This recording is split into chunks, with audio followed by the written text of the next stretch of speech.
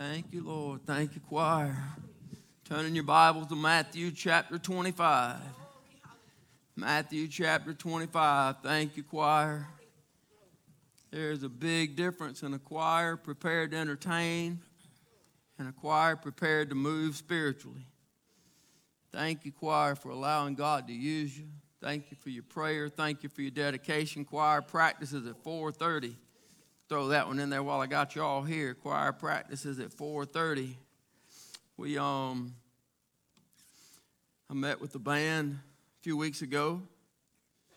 Met with the choir a few minutes ago. And although I had no intentions of this, I'm going to say it anyway.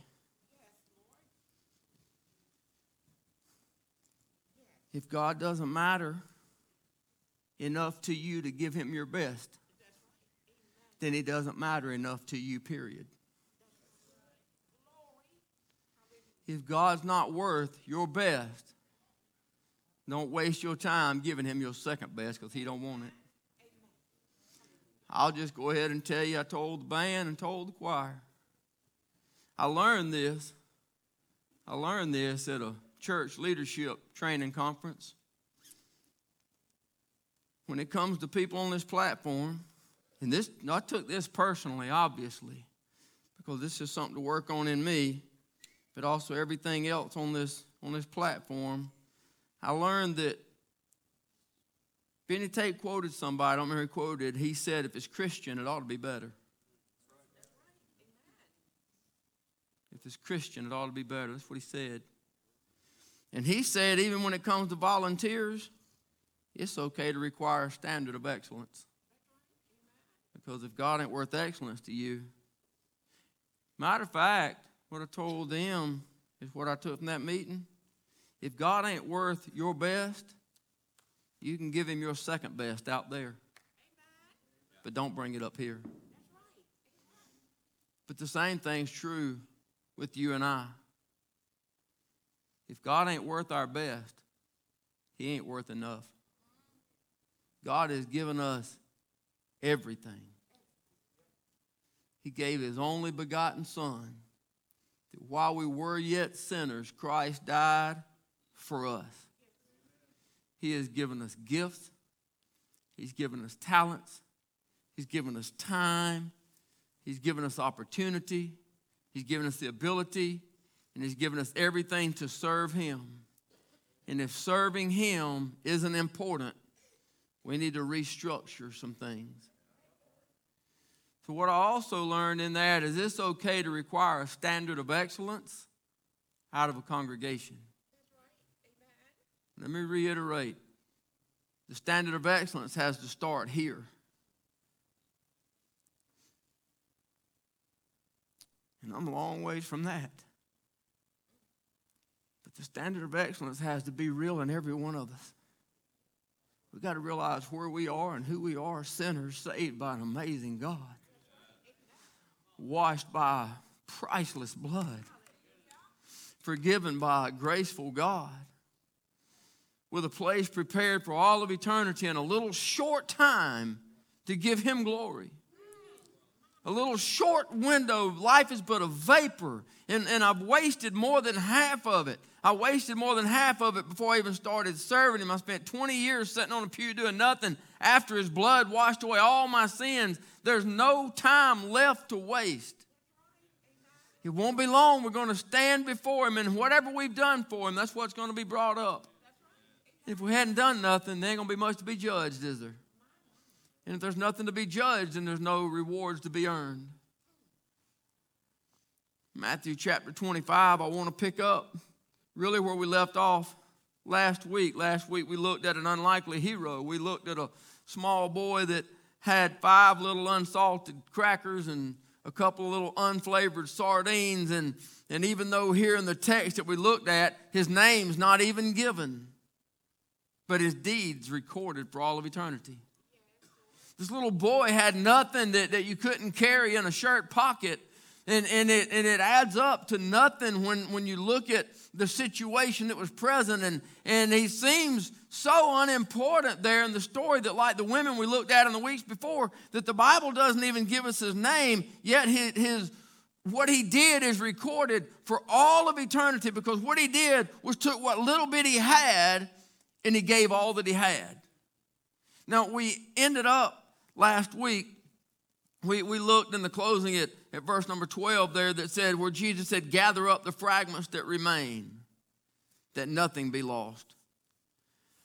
And we looked at this thought as we were closing on why would God take up the fragments? Why would it matter? Everybody has been filled. It says that clearly. Why would there be an importance? And here's a thought we looked at. Here's what I felt like God showed me on that last week studying. God hates waste. God hates waste. We looked at the question, am I willing to give what I have? Doesn't matter what I have. Am I willing to give my best?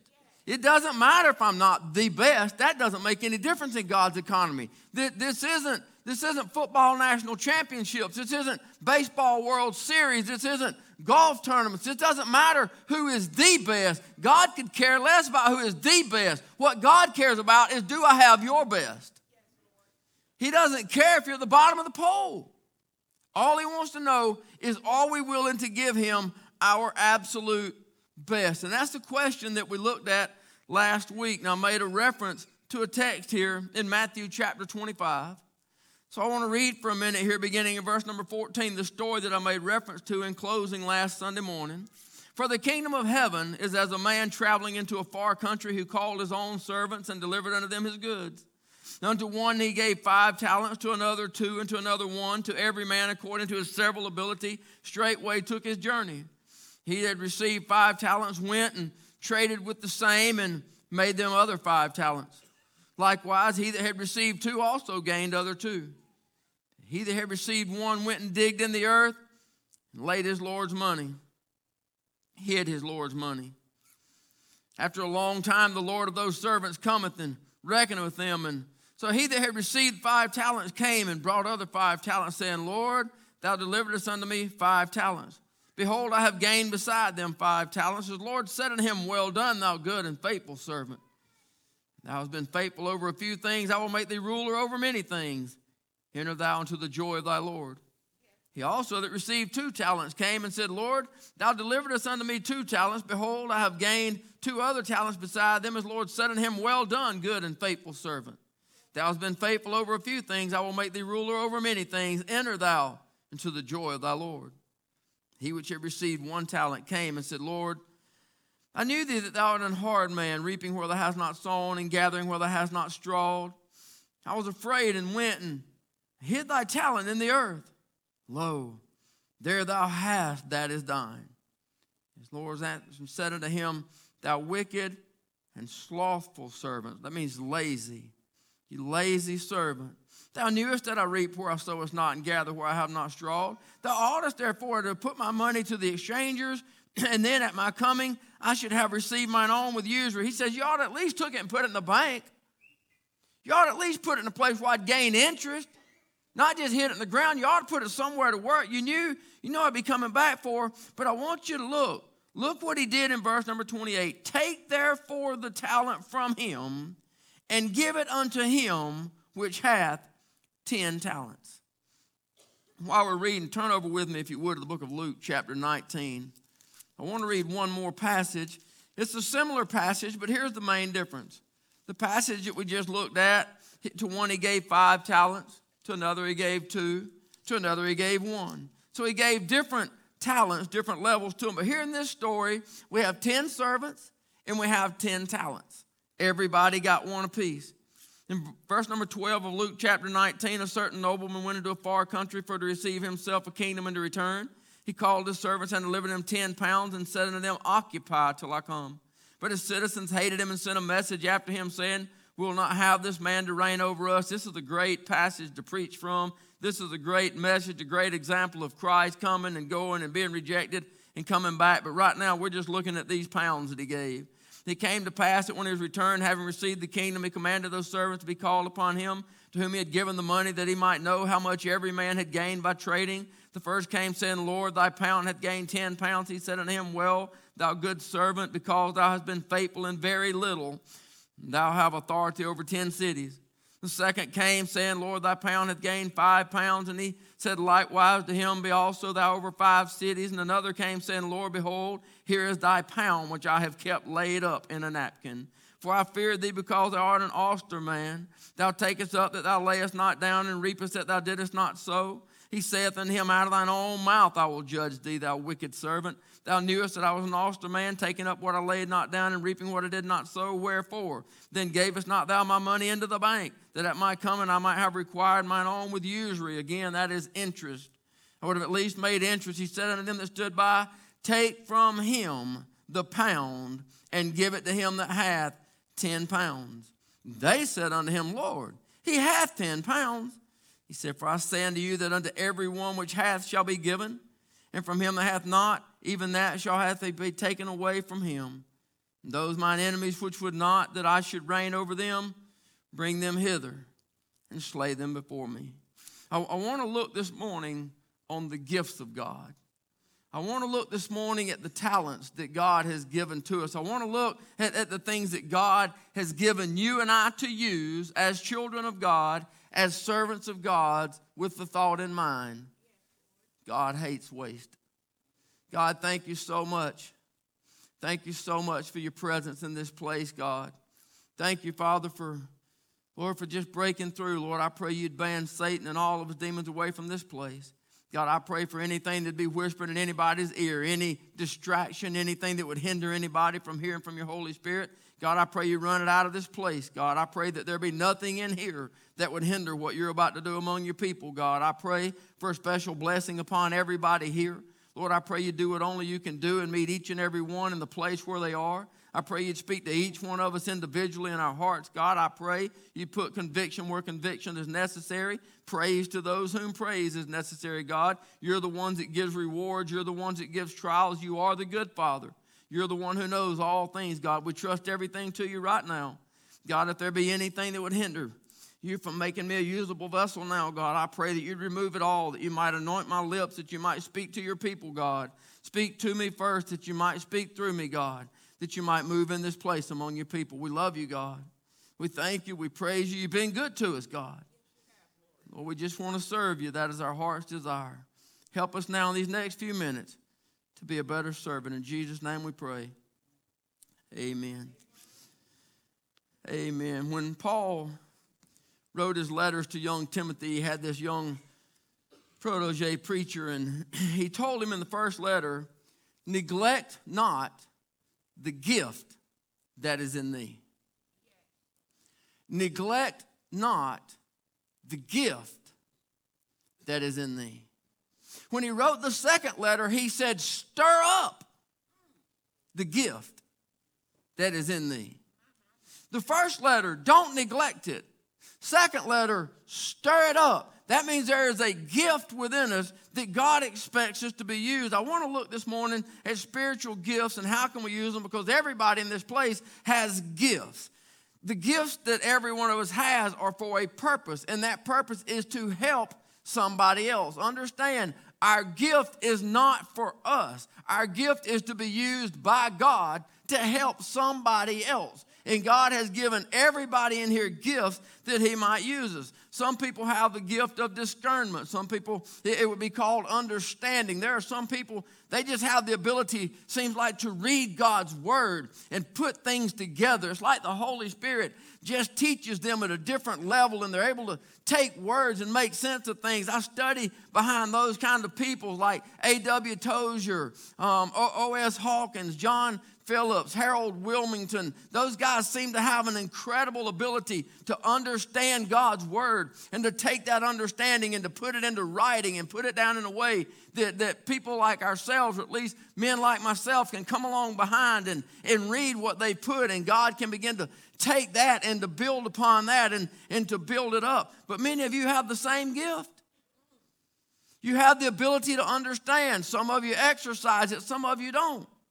But that's not a private gift. Many of you have the same kind of gift of understanding. Some people have a gift of understanding, but they also have the ability to speak. I talked last week about I like to listen to a lot of the older preachers, Charles Spurgeon, A.W. Criswell, but you had guys like Adrian Rogers. Adrian Rogers got incredible wisdom. For me personally, I like reading this stuff better than listening to his stuff just because he has a couple of habits that quirk me a little bit. I'm not going to mention them to you because you don't know what they are, and then they would bother you, so I'm not going to say it. But he is an incredible speaker, I'll tell you that. He's able to speak and to move people, but it's because God has given him a gift to understand, and God has given him a gift to speak. Billy Graham was an incredible orator. Charles Stanley, a lot of people love listening to Charles Stanley. He is a great orator. He's able to speak to people, but then there are people who are gifted with speaking, not necessarily public, but God has given them gifts.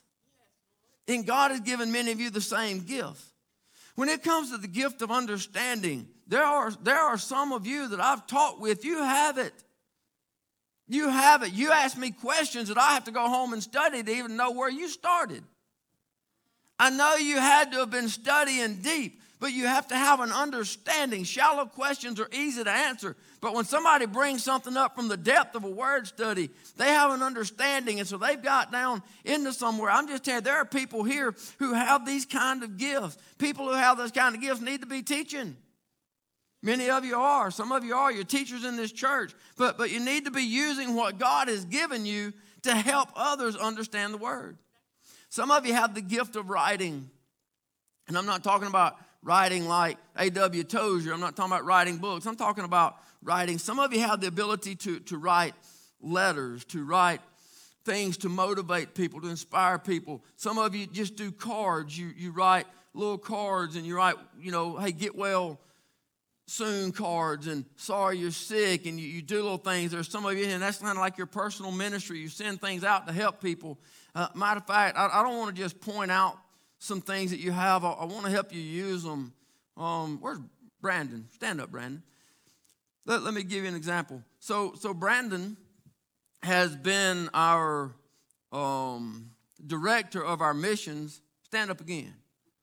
Y'all know who Brandon is? Let you know who Brandon is. So Brandon's right there. I'm going to tell you this because after church, you're going to be down here because some people's going to come see you. So yeah, that's who y'all are looking for after I tell you this. You thank you. You can be seated. So he is now our director of missions, has been for a few months. I'm telling you this because when we did the things the last time about gifts and to sign up for things, a few of you signed up because I asked people to write letters to our missionaries. More specifically, I asked people, hey, would you be willing to write letters to our missionaries' wives? Y'all remember because I talked about a missionary that stood here that time, and the missionary was coming and bringing a report, and he said, you want to keep your missionaries in the field longer? Take care of their wives. They gave up everything they had too. They left their families too. They're over there too. You can't just pray for them and help them and take care of the missionary. Take care of their wives. And so he talked about sending letters, and we had a team, and that kind of came apart. And some of you signed up for this to be on that team.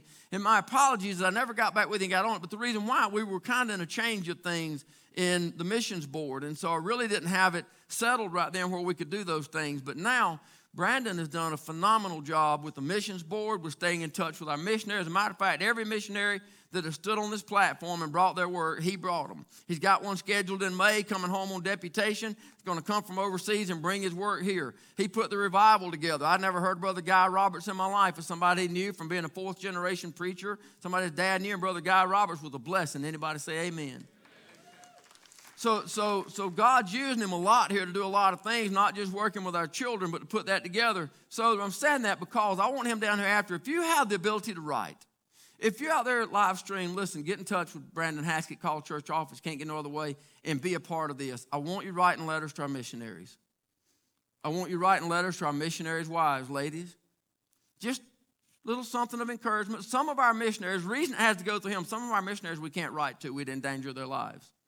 Some of our missionaries we can't email. We can't put their names out on public stuff because they're in that kind of places. So there's some we can't write to, but some we can.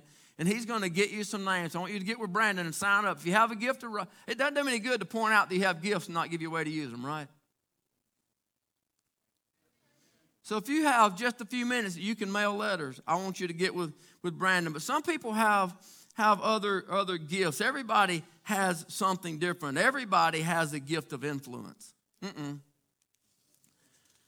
If nothing else, parents, we influence our children. Can I just say it about the best way I know? What matters most is not what your children hear from you, but what your children see in you. You can talk till you're blue in the face, but they're going to act like you act. You can tell them church is important. God, I'm fixing to kill the spirit on a Sunday morning. You can tell them church is important, but then not come, and it ain't going to be important. Now I'm really going to cause some to walk out.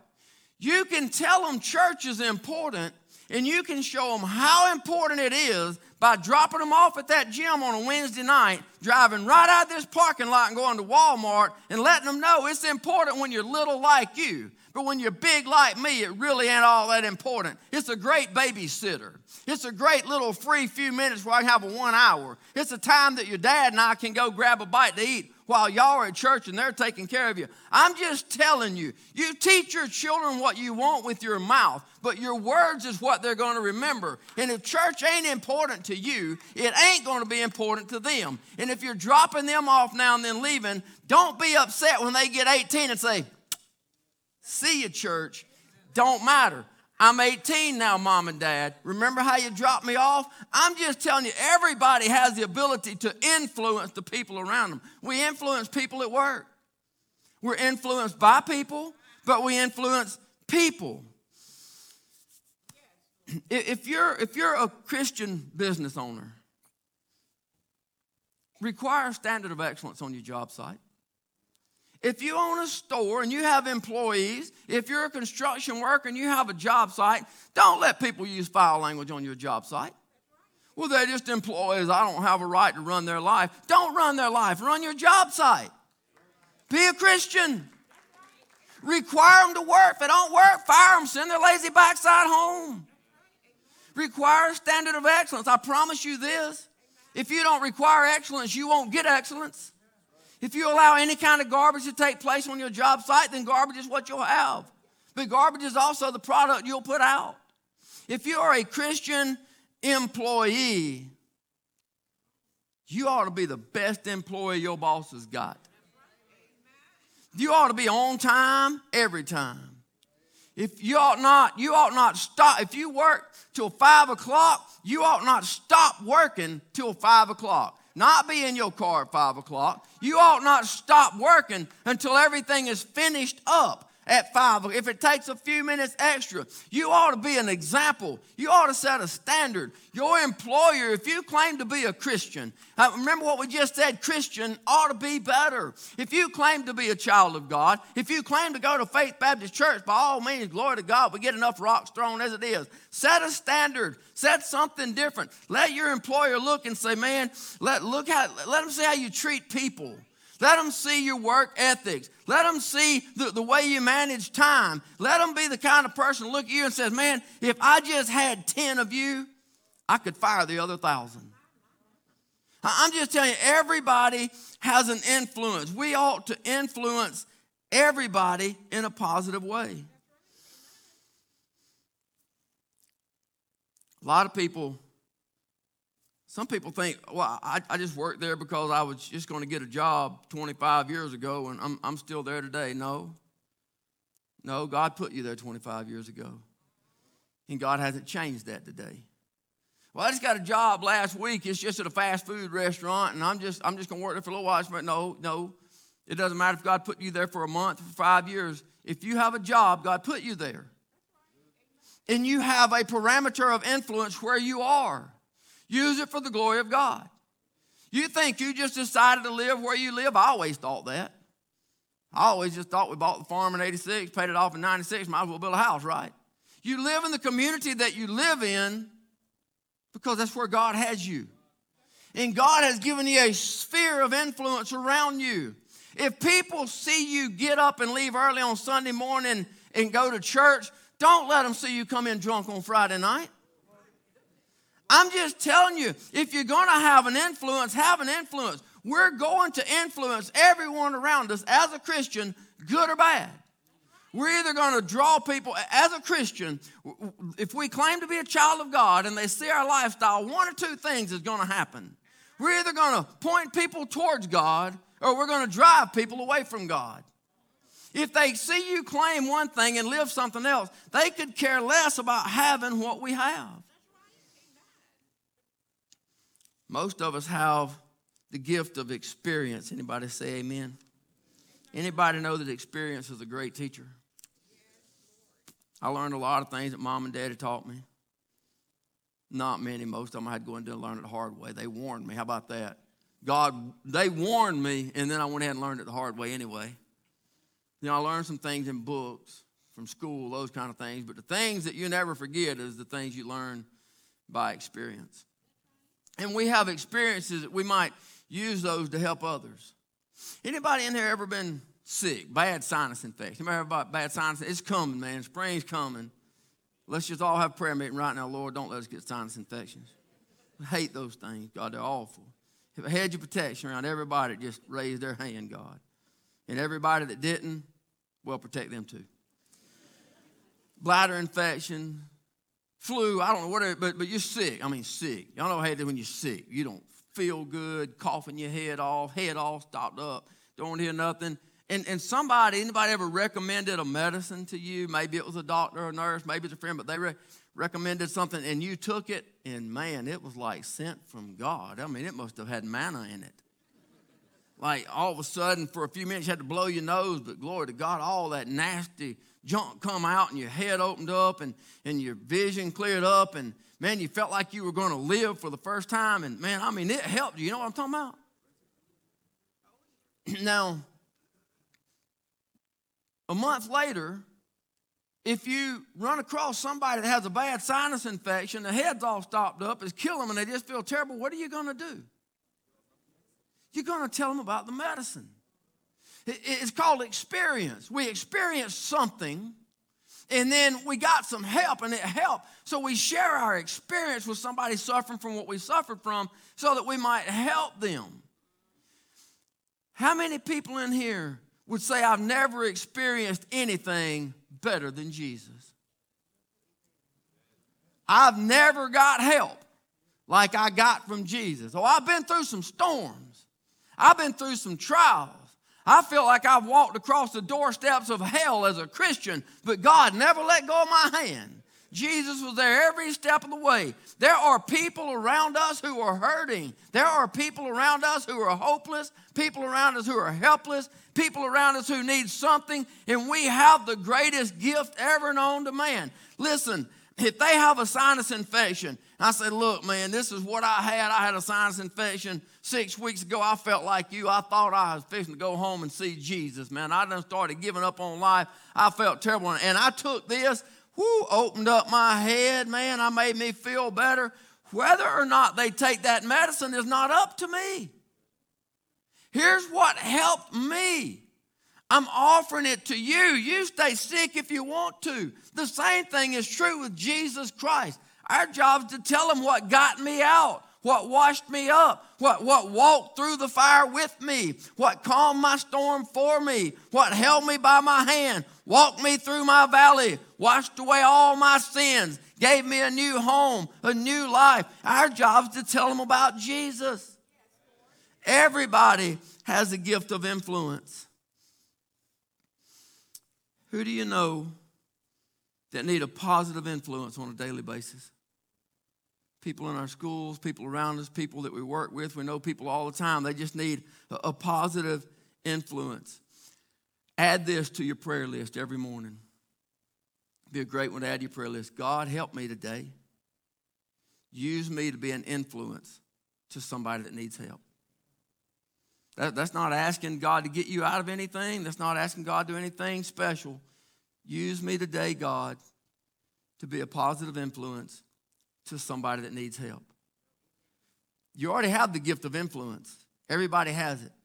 All we're doing is asking God to use it for his glory. Some people have the gift of prayer. I'm talking about praying with power. I mean, everybody can pray, but some people, when they pray, man, it's just like heaven stands still. You know what I'm talking about? You know what I'm talking about? Anybody ever pray, and when they pray, it just moves you? The reason it moves you is because it moved heaven. And they didn't get that from God is great, God is good. They didn't get that from now lay me down to sleep. They didn't get that from a drive to work. God, protect my children, protect my family today. Help me to have a good day at work and get us home safe tonight. In Jesus' name, amen. They didn't get it from that.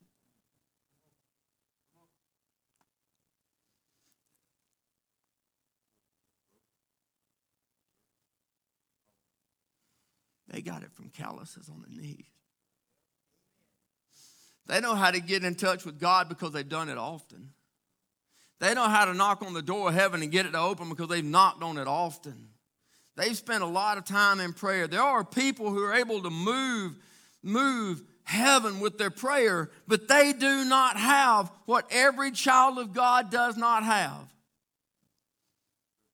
Boldly enter into the throne room of grace that ye might obtain mercy. If you're not a Christian, you do not have this right. If you're not a Christian, you've never been saved, you can pray for the rest of the day, and everybody in here can enjoy it, but it ain't getting past this ceiling. If you've never been saved, God's listening for one word out of your mouth. Father, I am a sinner. I'm asking you to come into my heart, forgive me of my sins, and save my soul. I want to give you my life. I want Jesus Christ to be Lord of my life. I want God to be Father. I want the Holy Spirit in me. You pray for God to save you. That's all God's listening for. But when you become a child of God, you have an unlimited access. Verizon and all their plans ain't got nothing on what you got. There ain't no phone company got nothing unlimited on what you got. You can walk into the throne room of grace, throne room of healing, throne room of power, throne room of strength, throne room of love. You can walk into the creator of the universe anytime you want to and say, here I am, Lord. You can spend 24/7, 365 in the presence of Almighty if you're willing to stay on your knees before God. Everybody has the ability to pray. We don't have power because we don't practice what we have. Somebody tell me, the best athletes in the world, every one of them, what do they have in common? They practice every day. They are the most talented, gifted athletes on the planet. Jokers in football, 375 pounds, 6'7", can stand flat-footed and jump 2 feet on a 4-foot table. Are you kidding me? I couldn't do that with a stepladder. They have amazing abilities and agilities. They are the most gifted athletes on the planet, but they practice every single day. You know why? They want to be better. They want to be their very best. You know why we're not that kind of prayer warrior? Because we don't put in that kind of effort. If we had the kind of prayer life that they do training life, we could move the gates of hell in the name of Jesus Christ. We could change things because the Word of God says we can. Matter of fact, let me just give you a little chance to help out on that one. Greg Brand, stand up, brother. Let me just give you a free pass. Greg, you're going to be right down here after church too. We have a program called Prayer Warriors. Some of you know it, some of you don't. And if they ain't there right now, you and I need to have a talk after church. There are people praying in that room and or that room right now. I am not stupid enough, and I sure ain't good enough to stand on this podium without somebody praying for me. I don't have anything to help you. All I have is God.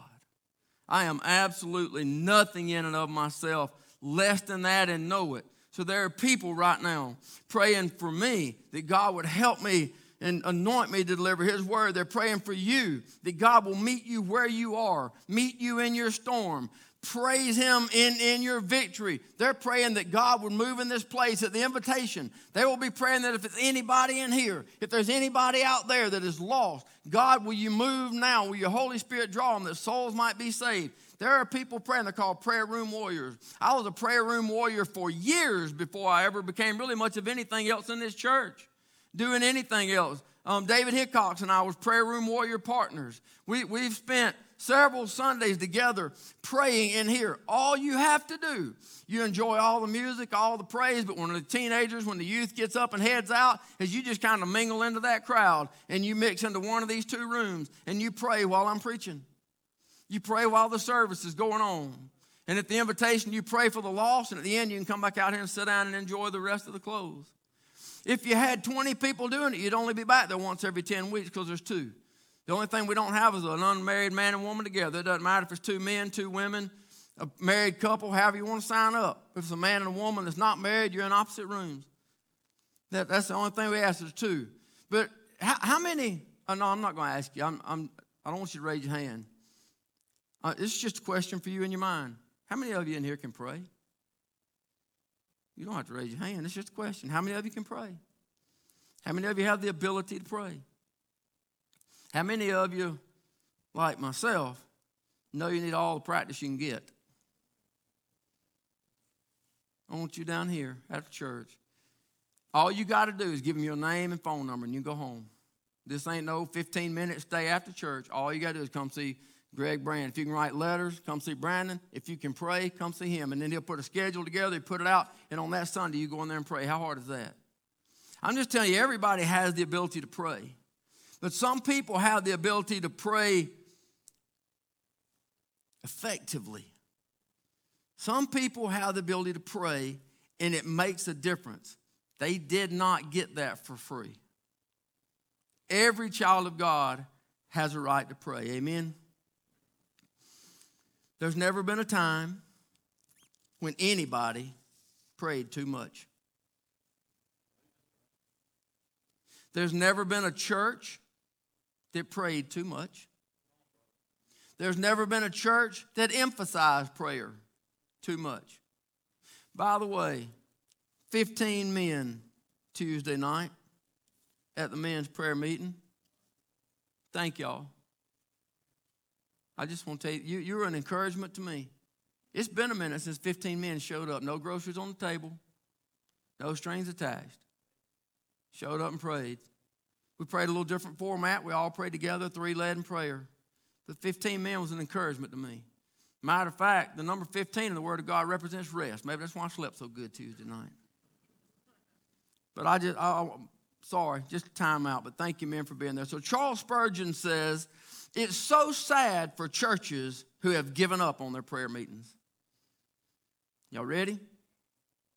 You'll be able to judge the presence of God by their prayer meetings as accurately as you can judge the temperature with a thermometer. Same thing is true in our personal lives. The church is just us as people. We are the church. So if the temperature is cold in the church, it's because the temperature is cold in the people of the church. We can't blame things on the church that we brought ourselves in. Well, that's not being very popular. I better move on to another point. Spurgeon continuing.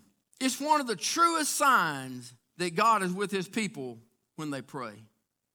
And it's one of the darkest signs that he has departed when prayer is lacking. Yeah, thank you. Leave that up there just a minute. It is one of the truest signs that God is with his people when they pray. Boy, you understand where the power is at from that, don't we? We understand why prayer moves heaven. It is one of the darkest signs that he has departed when prayer is lacking. Those who spend time frequently on their knees have an open door of communication with God for a reason. Some people have the ability to communicate well. I'm not talking about public speaking. I'm talking about just communicate. They're good socializers. They're good at talking to people, and that's really a good gift. But as Christians, when we communicate with people, we need to communicate something worth saying. Now, as Christians, when we talk, we need to talk about things that matter. Don't waste time on words that tear people down. Use words that build people up.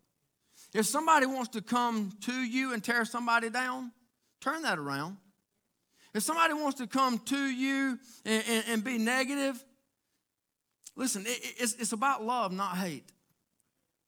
It's about encouragement, not discouragement. It's about trying to give mercy to people and not bring judgment on people. Talk about things of God, not politics. That'd drive any Christian to drinking and cussing in less than 5 minutes. Talk about things that matter. Martin Luther King said, Darkness cannot drive out darkness. Only light can do that. Hate cannot drive out hate. Only love can do that. Booker T. Washington said, if you want to lift yourself up, man, you better listen. If you want to lift yourself up, then lift up someone else. If somebody wants to speak negatively, if somebody wants to come to you, that's called gossip. You frame it whatever you want. You call it whatever you want. You label it whatever you want. If somebody wants to talk negative, that's called gossip. Turn it around or walk off. Turn the conversation to the things of God or just leave the conversation alone. Kind of like Benny Tate. I told y'all, he said, he quoted it from somebody, I don't remember who. He said, I'm not worried about what other people have to say about me. I'm just worried about why are they so comfortable saying it to you. Another quote, Martin Luther King, really good one. He says, in the end, we will not remember the words of our enemies, but the silence of our friends. If you're somebody's friend, act like it regardless who you're talking to. If you're the friend of Jesus, act like it regardless who you're talking to. Lift people up. Don't tear people down. Turn the conversation to good. Turn the conversation to things of God, or walk off and let them stand there. It's not rude. There are a lot of things in your life that you have no control over. But who you have to listen to and what you have to listen to is not one of them. Well, that went over like a lead balloon. Turn the conversation towards godliness, towards love, towards kindness, towards peace, towards things of God, or leave the conversation alone. 2 Corinthians chapter 13, Paul said in verse number 5, examine yourselves. Paul told Timothy to stir up the gift of God which is in thee. It's hard to stir up something if we don't know what it is, right? I'm going to do something. At the end, I want you to wait. Don't get your phones out now. Do this at home. I'll have Dale put up, or Miss Frida, somebody's going to put up a link at the end of the service. It's just going to be a spiritual gifts test. How many people taking a spiritual gifts test? Not many. Wow. I took one several years ago, and it came up administration and pastor or shepherding. That's what it said my two spiritual gifts were. And so that was several years ago. So I took one Friday and took one yesterday because I wanted to find a couple more for you guys to take. Some of them out there better than others. All you're going to do, you're going to answer about 100 questions. It's not a test. You can't fail. There are no wrong answers. This is just you. You read the question, and they'll give you a 1 to 4 or a 1 to 5, something like that. And you just go down and rate it. At the end, it'll give you a sheet. You'll add up, and it'll list like 4 columns. If you don't use the one Dale puts up, use one that gives like 6 or 7 or 8 gifts. Some of them got like 30 gifts. You don't need all that. There's too many points in there. Just get one hot. But take a spiritual gift test. It'll help you. Anybody ever taken a Marriage Matters test? You know what I'm talking about? The Marriage Matters, the book, you take it. We all have love languages. And it helps. It helped Robin and I. Because what I learned is that we're different people. Any husband and wife in here say, glory to God, amen, yes. We're different people. And here's what I learned. I was doing everything I could to show her how much I loved her, but I was speaking French and she spoke German.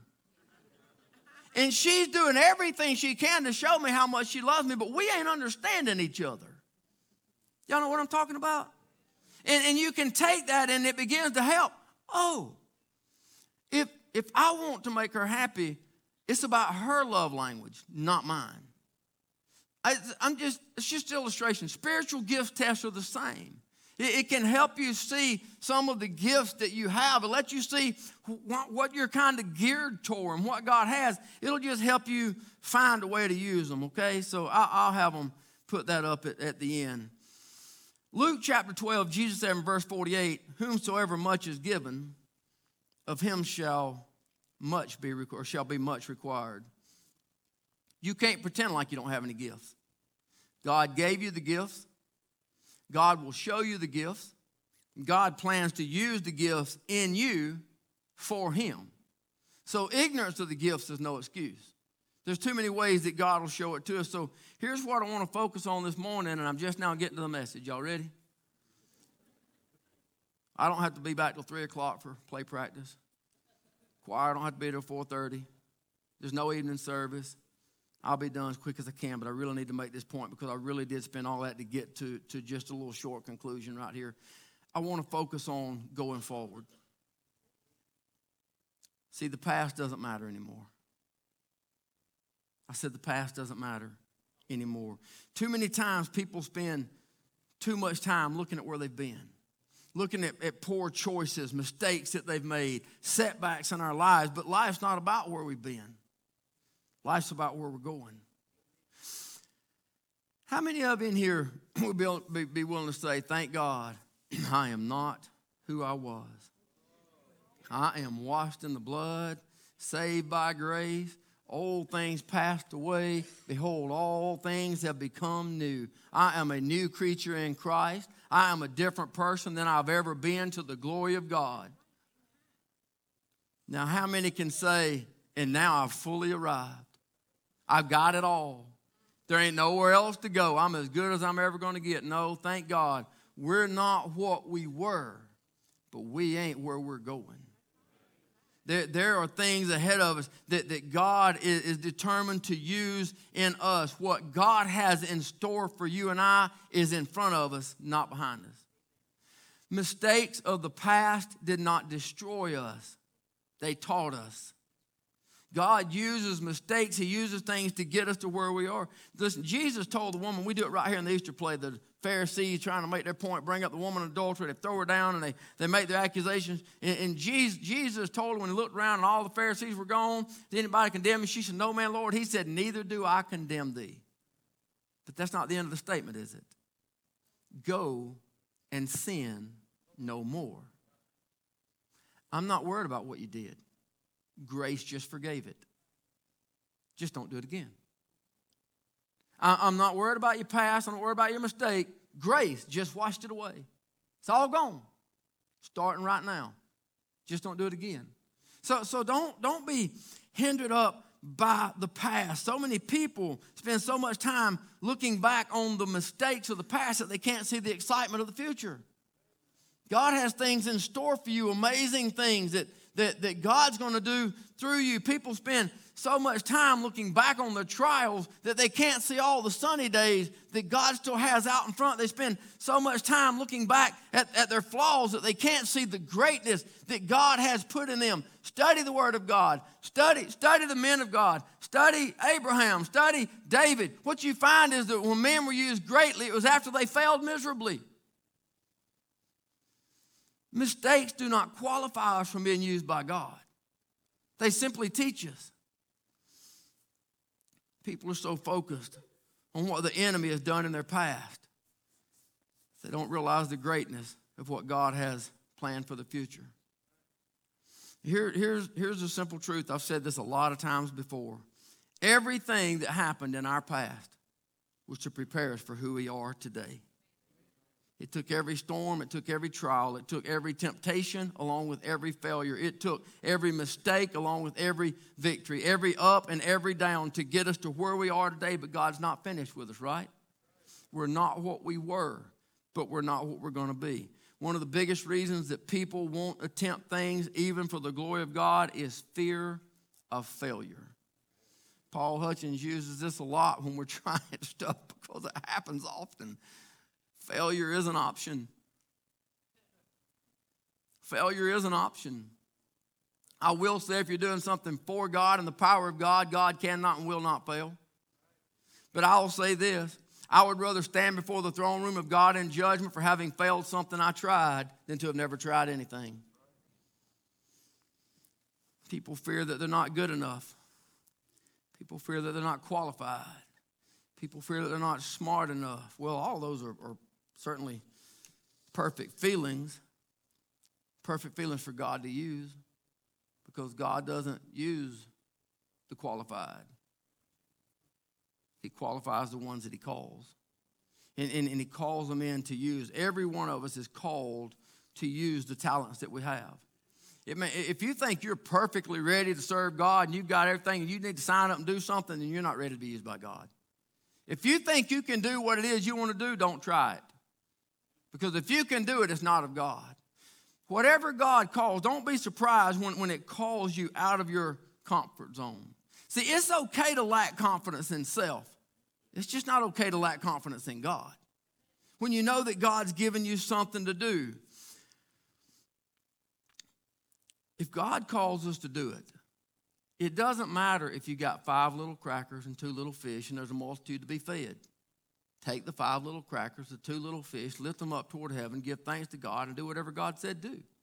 And if God wants to feed the multitude, then God will feed the multitude. God has a plan already in place for your life and mine. If he told Jeremiah that before you was born in the mother's womb, I knew you, then he knew you and I. God has a place, and it is very likely that place will call you outside of your comfort zone. And for that reason, many people will let fear keep them from doing what they know God's calling them to do. Faith has to overcome fear. If you wait until you have no fear, you'll never try anything for God.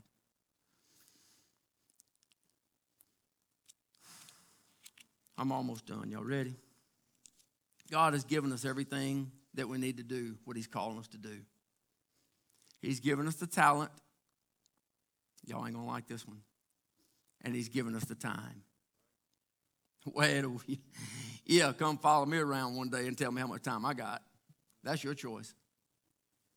God gave every one of us in here 60 seconds in a minute, 60 minutes in an hour, 24 hours in a day, 7 days in a week, 52 weeks in a year. We all got the same thing. Nobody got more, nobody got less. What we do with our time is what matters. God says, I gave you the talent and I gave you the time. Will you use it for my glory? So he's already given us all that we need. What he wants is for us to use that gift for him. Fear is nothing but a feeling. Fear is a temporary feeling based on a temporary situation. It is a natural response to the unknown, but we can't allow fear to control our decisions. I'm done. I'm almost to the end, but note takers, I got one for you. Y'all ready? You're going to want to write this one down. Fear is a tool that the enemy uses to keep you from doing anything. Now, you write that down, because I'm not through. That's just the first half of it. Fear is the tool that the enemy uses to keep you from doing anything, because fear is what usually comes before change, and change is necessary for growth. You can't get any closer to God standing where you are. We can't grow any closer to God staying right here. The only way to get closer to God is to grow closer to God. And we can't grow closer by standing still. Fear is the tool that the enemy uses to keep you from doing anything, because fear is what usually comes before change, and change is necessary for growth. Our desire for growth and success and a closeness with God has to be stronger than our fear of failure. Thomas Edison, great inventor, 1877, invented the phonograph. First thing that was ever used that could record a sound and play it back. And then he invented the microphone before there was a telephone, and that was important because without the microphone, there never could have been a telephone. So he invented some things. But in 1879, he invented the incandescent light bulb. And it was said, I know I've used it before, but it still fits right here, so I'm going to use it again. It was said that he failed 10,000 times trying to make a light bulb. And somebody asked him the question, how could you keep trying after failing 10,000 times? He said, I never failed once. I successfully eliminated 10,000 ways to make a light bulb. Theodore Roosevelt said, far and away, the best prize that life has to offer is the chance to work hard at a work worth doing.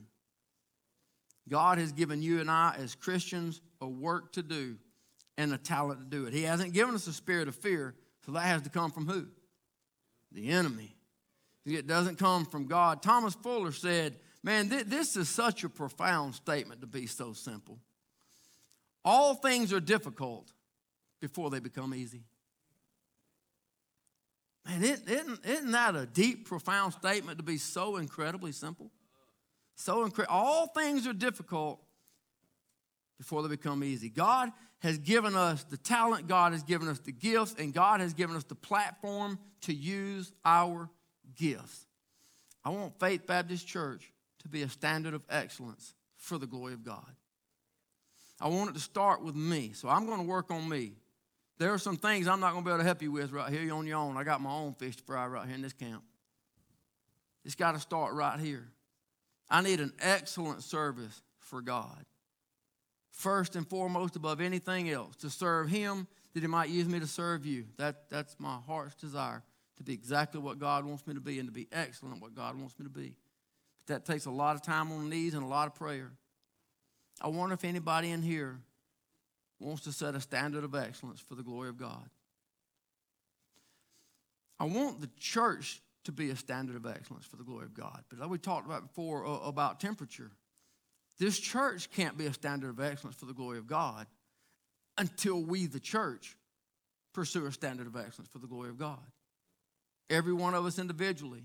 And the more of us that pray fervently and often, the more of us that serve with all we have, the more everybody else around will benefit from and be lifted up to a higher level, to be lifted up to a higher standard.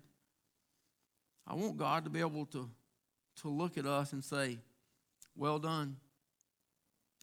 Well done. I gave you guys a few things and you did well. Now I'm going to give you a lot of things. I'm going to ask you to stand if you would. Band, if you guys come on up.